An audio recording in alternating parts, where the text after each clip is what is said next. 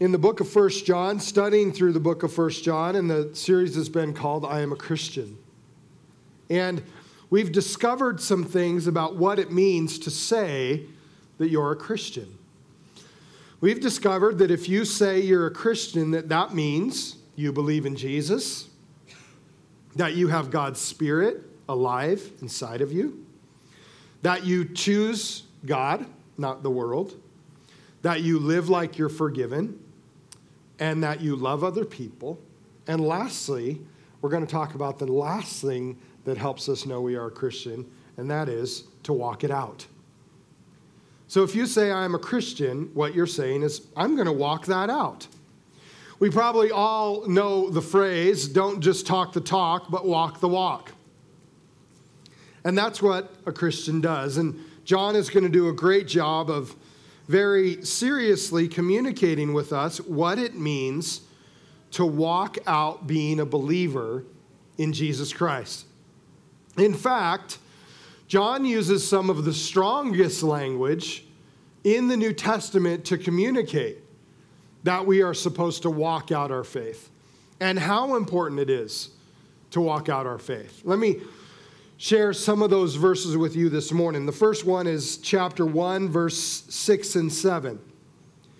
He said, if we claim to have fellowship with him and yet walk in the darkness, we lie and do not live out the truth. But if we walk in the light as he is in the light, we have fellowship with one another, and the blood of Jesus, his son, purifies us from all sin. In chapter 2, verse 11, he said, but anyone who hates a brother or sister is in the darkness and walks around in the darkness. Because the darkness they do not know where they are going because the darkness has blinded them. So when we aren't true to one another and love one another, then we actually, John says, are not living in Christ at all. We're walking in the darkness. In chapter 3, verse 6, John said, no one who lives in him keeps on sinning. No one who continues to sin has either seen him or known him. That's pretty serious. Now listen to this one. This is verse 10, and this is the strongest one. This may be one of the strongest verses in the New Testament about walking out our faith. John said this, this is how we know who the children of God are and who the children of the devil are. Anyone who does not do what is right is not God's child, nor is anyone who does not love their brother or sister. Whoa. Today we would say John has dropped the mic, right? He just laid down the gauntlet, man. John's just saying, okay, you're either a child of God or you're a child of the devil. Whoa. That's pretty serious language. Those are pretty serious words. I would say that John would have not been a very good politician. Not very good in the political arena. Doesn't know how to say things in a politically correct way. He's kind of like Donald Trump's tweets, right? Could you imagine getting this tweet from John the Apostle? You're either a child of God or a child of the devil. Pick which one. That's pretty serious. But here's what I find interesting. Sometimes, not all the time, in fact, only sometimes, but sometimes there are things in our life that are so serious that we need something to grab our attention. There are some things in this life and in this lifetime that you and I experience that are so important that it needs language to kind of shake us up. And that's what John's doing. Because what he's trying to do is help us as Christians and help the world as well understand that a relationship with God the Father through Jesus Christ and living in the Holy Spirit today is the most important and the most serious thing you will ever do in your life. In fact, this decision is so serious that not only will it affect your consequences and your lifestyle here, it will also affect your eternity. So, because it's so serious, John doesn't hold back. John just comes right out and says it because he knows that our life in Jesus Christ and understanding who Jesus is and believing in him and living for him is the most important choice and lifestyle we ever make. And walking out this relationship with Jesus Christ is the most important thing we do. Now, I'd like to spend most of our time looking at 3 verses in chapter 2. In chapter 2, there's 3 verses that I think summarize what John is talking about, but also give us 2 practical things that we can do in our life that help us understand how to walk out our faith. Look at these verses with me. John said, "We know that we have come to know him if we keep his commands. Whoever says, 'I know him,' but does not do what he commands is a liar, and the truth is not in that person. But if anyone obeys his word, love for God is truly made complete in them. This is how we know we are in him. Whoever claims to live in him must live as Jesus did." Now here's what John is saying. And it's even in quotes in your Bible. It's because in the first century, there were people saying the exact same thing that people say in 2019. I'm a Christian. I know Jesus. Yet they weren't walking it out. They weren't living it out. They weren't obeying God's commands in his word. And John says, listen, there's 2 things that prove that you are a Christian. You obey God's word, or you keep his commands, and you live like Jesus did. I'd like us to look at those 2 things, dive into them a little bit this morning, and see if we can apply that to our lives. Because here's what John is saying. He's saying there is actually a tangible way for you to evaluate your life with God. There's actually a real tangible way that you can figure out if you are living for Jesus. And it's simple. Are you obeying his word in the Bible? And are you living like Jesus did? If you are, then you can absolutely say, I know God. I'm living for him. I'm in relationship with God. Because what John is saying is quite simple. He's saying we prove that we know God and that we have a relationship with God when we keep his commands and obey his word. Now, this concept is totally understandable to us. It's tried and true. If you say something about yourself, then you have to prove it with your actions. That's what John's saying, right? So if I say, I'm a 49ers fan, do I need to have a 49ers shirt in my closet? Yes, I do. And when the Seahawks play the 49ers, do I need to root for the 49ers? Yes, I do. Even if my team is the worst team in the league and everybody gives me grief about them constantly all the time, do I still need to live for them? Yes. If you say to me, Pastor Mark, I heard you talking about fishing the other day. I love to fish too. Could I go with you sometime?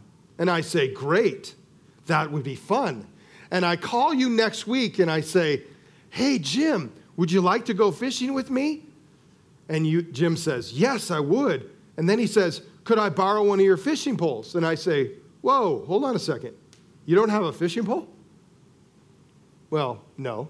Well, I thought you told me you like to fish. Yeah, I do. But you don't have a fishing pole? Something's wrong with that, right?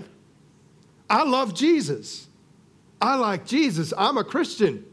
But I don't read his word, and I don't even obey his commands. There's something wrong with that, right? That's what John's saying. That logically we all know if we say something, we have to live that way. We can't just talk the talk. We have to walk the walk. And we prove that we are in relationship with someone when we submit to their authority. For instance, you have a great relationship with your boss at work by obeying the rules and regulations at work and by following through and completing the tasks and responsibilities that your boss has assigned to you. If you don't follow through with the things your boss has asked you to do and you're disobeying the rules and regulations at your workplace and you're making it unsafe or difficult to work there, then you and your boss are going to have a one-on-one meeting, aren't you?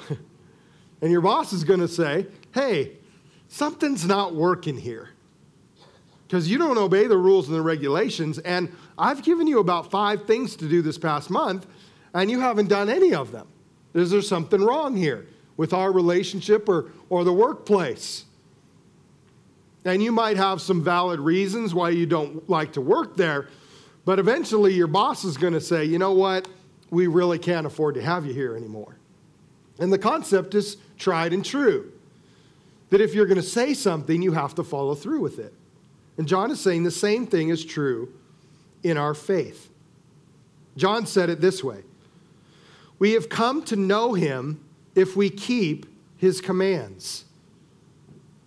If we keep his commands. See, our obedience to God is declaring that we know and believe God. When we obey his commands in the Bible, we are acknowledging something. We're declaring something with our life and with our actions. We are saying something that is very important to ourselves and to the world. What we are saying is, I have a relationship with God, my Father. We're saying, God is God and I am not. That's why I obey his commands. We're saying God's ways are better than my ways. We're saying God's thoughts are higher than my thoughts, that his wisdom is greater than my wisdom, and I'm going to follow him. We're saying God's truth is the ultimate truth, and that's why I follow it. We're saying that God knows what's better for me than I know for myself. In fact, I've dreamt up things and thought up things that would be great for my life. They weren't even close to how good God wanted it for me. And that's why I follow him. That's why I obey his commands. Because I recognize as I read the Bible that what God is asking me to do is to live and treat myself and one another and this world in a better way than I could have even thought of. That's why I love him and I keep his commands. See, the proof is in the walking, not the talking. We prove how we feel about God by our obedience to his truth. We show the world that the Lord is the most important relationship we have by keeping God's commands that we find in his word. Listen to the beginning of verse 5 and how John says it. I love what he said. He said, if anyone obeys his word, love for God is truly made complete in us. I think that's probably what we all want. What we probably all want is a love that is being made complete in us. A love that is whole, that is healthy, that is real, it's not fake, that is complete and total in its entirety, and it is generated at us but doesn't stay inside of us.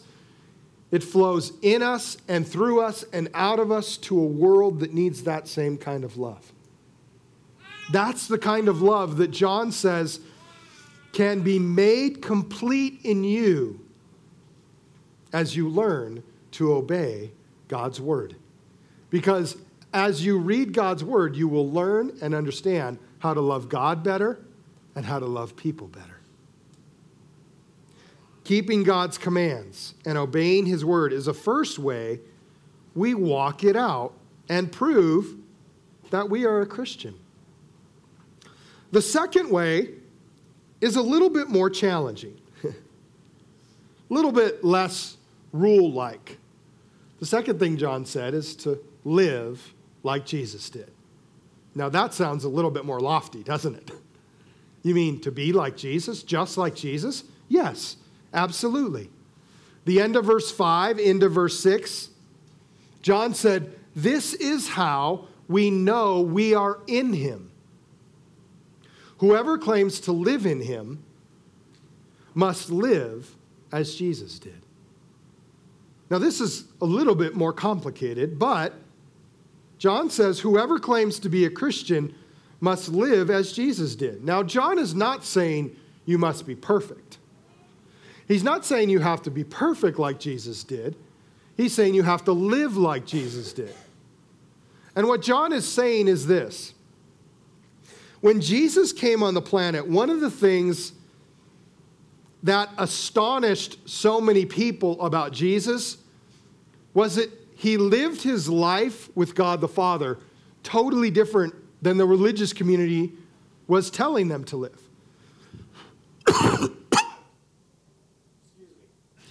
You may have a little bit more coughs along the way. How many have had that head cold going around? Oh, man.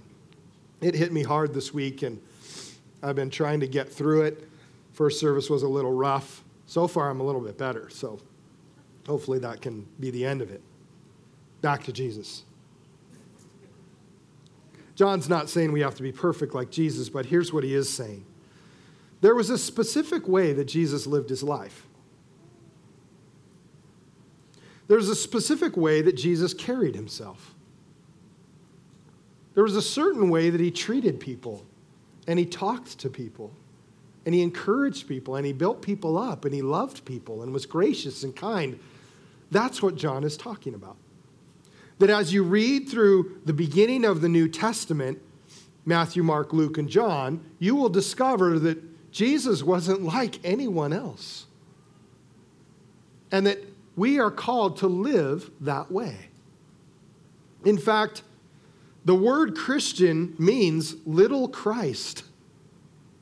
It means you're like a little Jesus in the world. Now, I discover as I read through the Gospels that there are several things I just love about Jesus. Let me share some of those with you. And while I share these things that you can see about Jesus as you read the New Testament, ask yourself this: is this the way I try to live?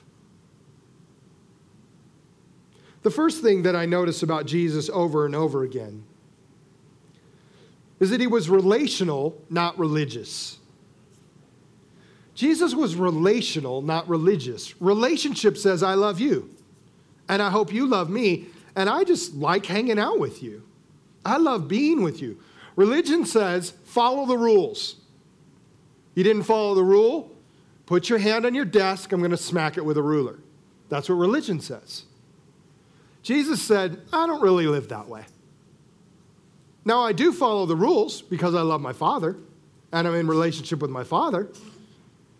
But what I really want is a relationship with you, simply because I love you. I like you, and you're pretty fun. See, Jesus was a relational person. In fact, we find all the time that Jesus was getting lost and hanging out with his Father because he loved to be in relationship with the Father. And for him, life was all about making relationships. And so throughout the New Testament, you see all kinds of groups of relationships that Jesus has created. He had 3 really close friends. He had 12 good friends. Okay, 11 good friends. One of them was not such a good friend, Judas. But he had 11 good friends. He had 72 close friends that he sent out, and they were his disciples too. And he sent them out into villages ahead of him, and they would pray for people, and people would get healed, and all that would happen. And then about 500 people were around him after his resurrection. There was a lot before, but after his death and resurrection, about 500 people that began to take the gospel into the first century. Now, because Jesus cared about relationships, he was always putting people first. He was gracious, kind, and compassionate and loving to everyone around him. In fact, that leads me to the next thing that I love about Jesus. I notice all throughout his lifetime that Jesus always called people up instead of calling people out. Now follow me. Jesus had tons of opportunities to call people out, but he didn't call people out on their stuff. He called them up. Like Zacchaeus. Zacchaeus is an awful man. He's the IRS times 100. It's the worst you could possibly be, right? I mean, he's ripping off everybody in town. He's stealing from everybody in town. He takes their taxes plus a little bit more to line his pockets. And Jesus comes into town, and Jesus is so amazing and so loving and so generous and so compassionate and so profound that even Zacchaeus, even somebody with a dark, cold heart, climbs a tree to see Jesus. And when Jesus comes into Zacchaeus' town, sees him hanging out in that tree, Jesus says, Zacchaeus, come down out of that tree. I want to go to your house for supper. Now, here's what you and I don't understand, because it's not a part of our culture as much. But going to somebody's house for supper was a great honor. Especially if you were the authority in town or somebody popular in town.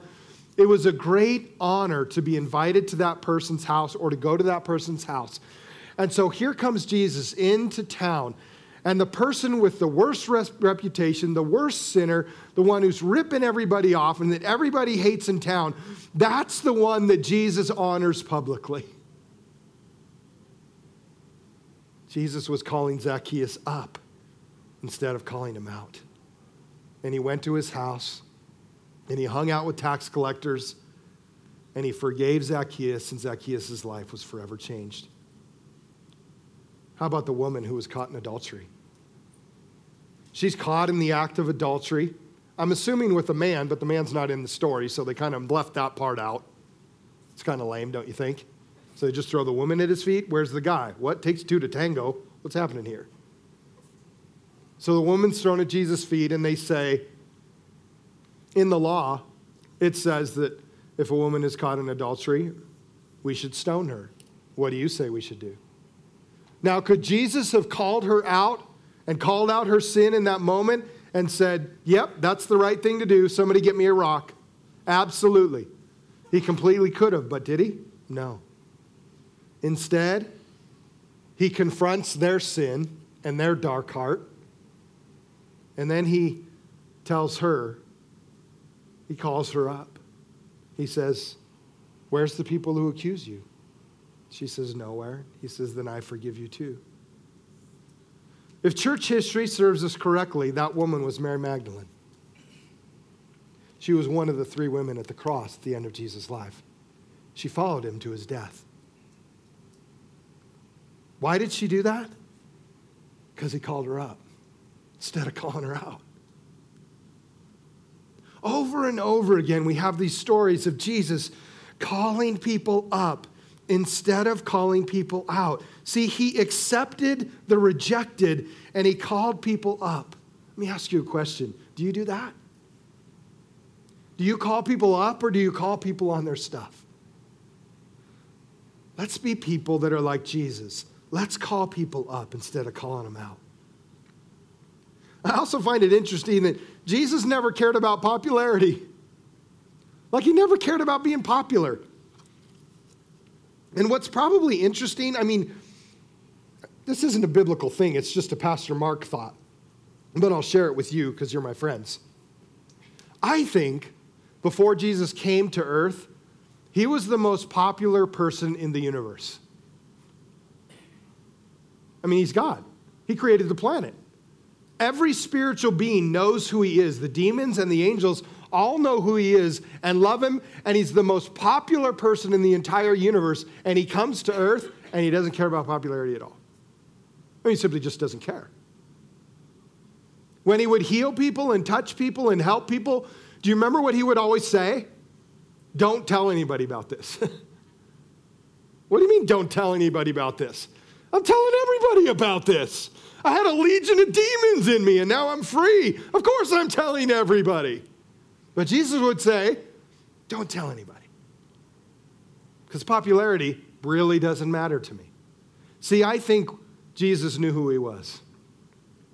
He knew his relationship with his Father, and he didn't really care what the world thought about him because he was so secure in his relationship with his Heavenly Father. I find it interesting that Jesus wasn't prejudiced. In a time when his culture, the Jewish nation, were one of the most prejudiced people around, there were Jews and Gentiles. In other words, there's us and everybody else stinks. That was the thought. He grew up in that environment. He grew up in that thought process. He grew up in this idea, this framework, this horrible religious system that said, we're cool and everybody else is not. And it never affected Jesus. He wasn't prejudiced. He loved everybody the same. And he was always looking for someone different than him to love on, take care of, to heal, to touch. A woman at a well in the middle of the day, you didn't talk to women in the middle of the day. But there's a woman who's different than me and is struggling and hurting. I'll go talk to her in the middle of the day because I'm not prejudiced. I'll go talk to that centurion because he has a servant who is dying and he cares for his servant, and I care for all of my servants. And I'll talk to that Gentile. Over and over again, Jesus would do this. In fact, one of his greatest stories, he uses a Samaritan, a half-breed, as his example of the love and care of God. He wasn't prejudiced at all. The one thing that I find interesting about Jesus, too, was what made Jesus mad. Jesus wasn't mad very often, only a couple times in Scripture. But here's what's interesting. The one thing that made Jesus mad, religious hypocrisy. The one thing that made Jesus mad were people that talked the talk but didn't walk the walk. The Pharisees, the teachers of the law that were supposed to be the ones that were modeling what Jesus was like, they were the ones that were never walking the walk. It's a good lesson for us this morning. A couple more things, but I got to hurry because I've got 48 seconds left. He didn't let power go to his head. There was nobody more powerful on the earth than Jesus, and he never let it go to his head. He never treated anyone improperly. He never abused his power. He didn't humiliate anyone. He didn't abuse his power. He didn't treat someone poorly or crush someone just because he could. I love the fact that he made points with stories. Did you notice that about Jesus? He's always telling a story. He didn't act like a highly educated professor, yet he knew more than every professor who's ever lived on the planet combined. He's the smartest guy in the room, and he never acted like it. He's the smartest guy in the room, and you never knew it. He's the smartest guy in the room, and he never talked to you that way. He simply would love you with his words and his actions. I noticed that he prayed a lot. All the time, he was talking to his dad, to his heavenly Father. I hope you do that. He served others more than himself. He fed the 5,000. He fed the 4,000. In Mark chapter 10, verse 45, he said about himself, I did not come to be served, but to serve and give my life as a ransom for many. There's something extraordinary about the end of Jesus' life. On the night before he was betrayed and went to the cross and served us in the greatest way, he was having the Last Supper with his disciples. You'll remember that moment. And in that moment, Jesus did something profound. He washed their feet. Now, in that day, everybody wore sandals, no Nikes or Adidas. Everybody wore sandals. So your feet were always dirty. So when you came into a home, most often what would happen, if you were a little bit more wealthy, you had a slave or the lowest servant in your home would wash your feet as you came in, so that you wouldn't get dirt in the home, but it was also a way to honor you as you came into their home. And on the night before Jesus went to the cross, he washed his disciples' feet. He was modeling that good people, godly people, serve others. And then several hours later, Judas betrayed him, and by morning, he was hanging on a cross. And he was dying not only for his friends, but for his enemies, and for you, and for me. He served others more than himself. But lastly, and I think this is most important for you and I, Jesus was filled with the Holy Spirit. Now, this is important for you and I because the same Spirit that lived in Jesus and helped Jesus be who he was and helped him treat people a certain way and talk a certain way and live a certain way, the same Holy Spirit that was in him is in you. Now, I may not be the sharpest knife in the drawer, but if the same Spirit that was in Jesus is in me, doesn't that mean that I can live the same way Jesus did? Yes, it does. If the same power that was in Jesus is in me, doesn't that mean that I can have the same power that Jesus did? Yes, it does. So what's the challenge? The challenge is you and I sin. Jesus was perfect. But that's why throughout the New Testament, you'll find verse after verse where you and I are called to live and to walk in the Spirit. Because as we do, we begin to live like Jesus did. And that's the goal. That's the hope. Would you stand with me?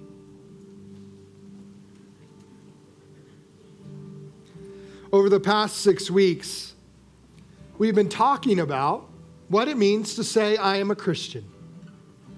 And this morning, I'd like us to end with a declaration, with a confession, with a bold coming out party, maybe. And it's going to be very simple. On the screen, you'll notice the things that we declared about what it means to be a Christian.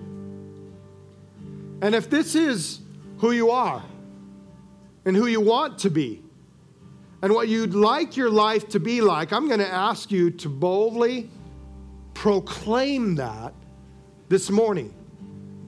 Now, here's what I want you to know as you proclaim this. You're proclaiming it to yourself. You're proclaiming it to us. But you're also proclaiming it to the demonic community that loves to thwart all these things. So would you declare it with me and have power over everything in your life as you declare what it means to believe I am a Christian? Ready? Here we go. I am a Christian. I believe in Jesus. I have God's Spirit in me. I choose God. I live like I'm forgiven. I love you. And I walk it out. Could we declare that one more time with this song that we used this morning to declare what it means to believe that Jesus is the way, the truth, and the life? Let's sing it.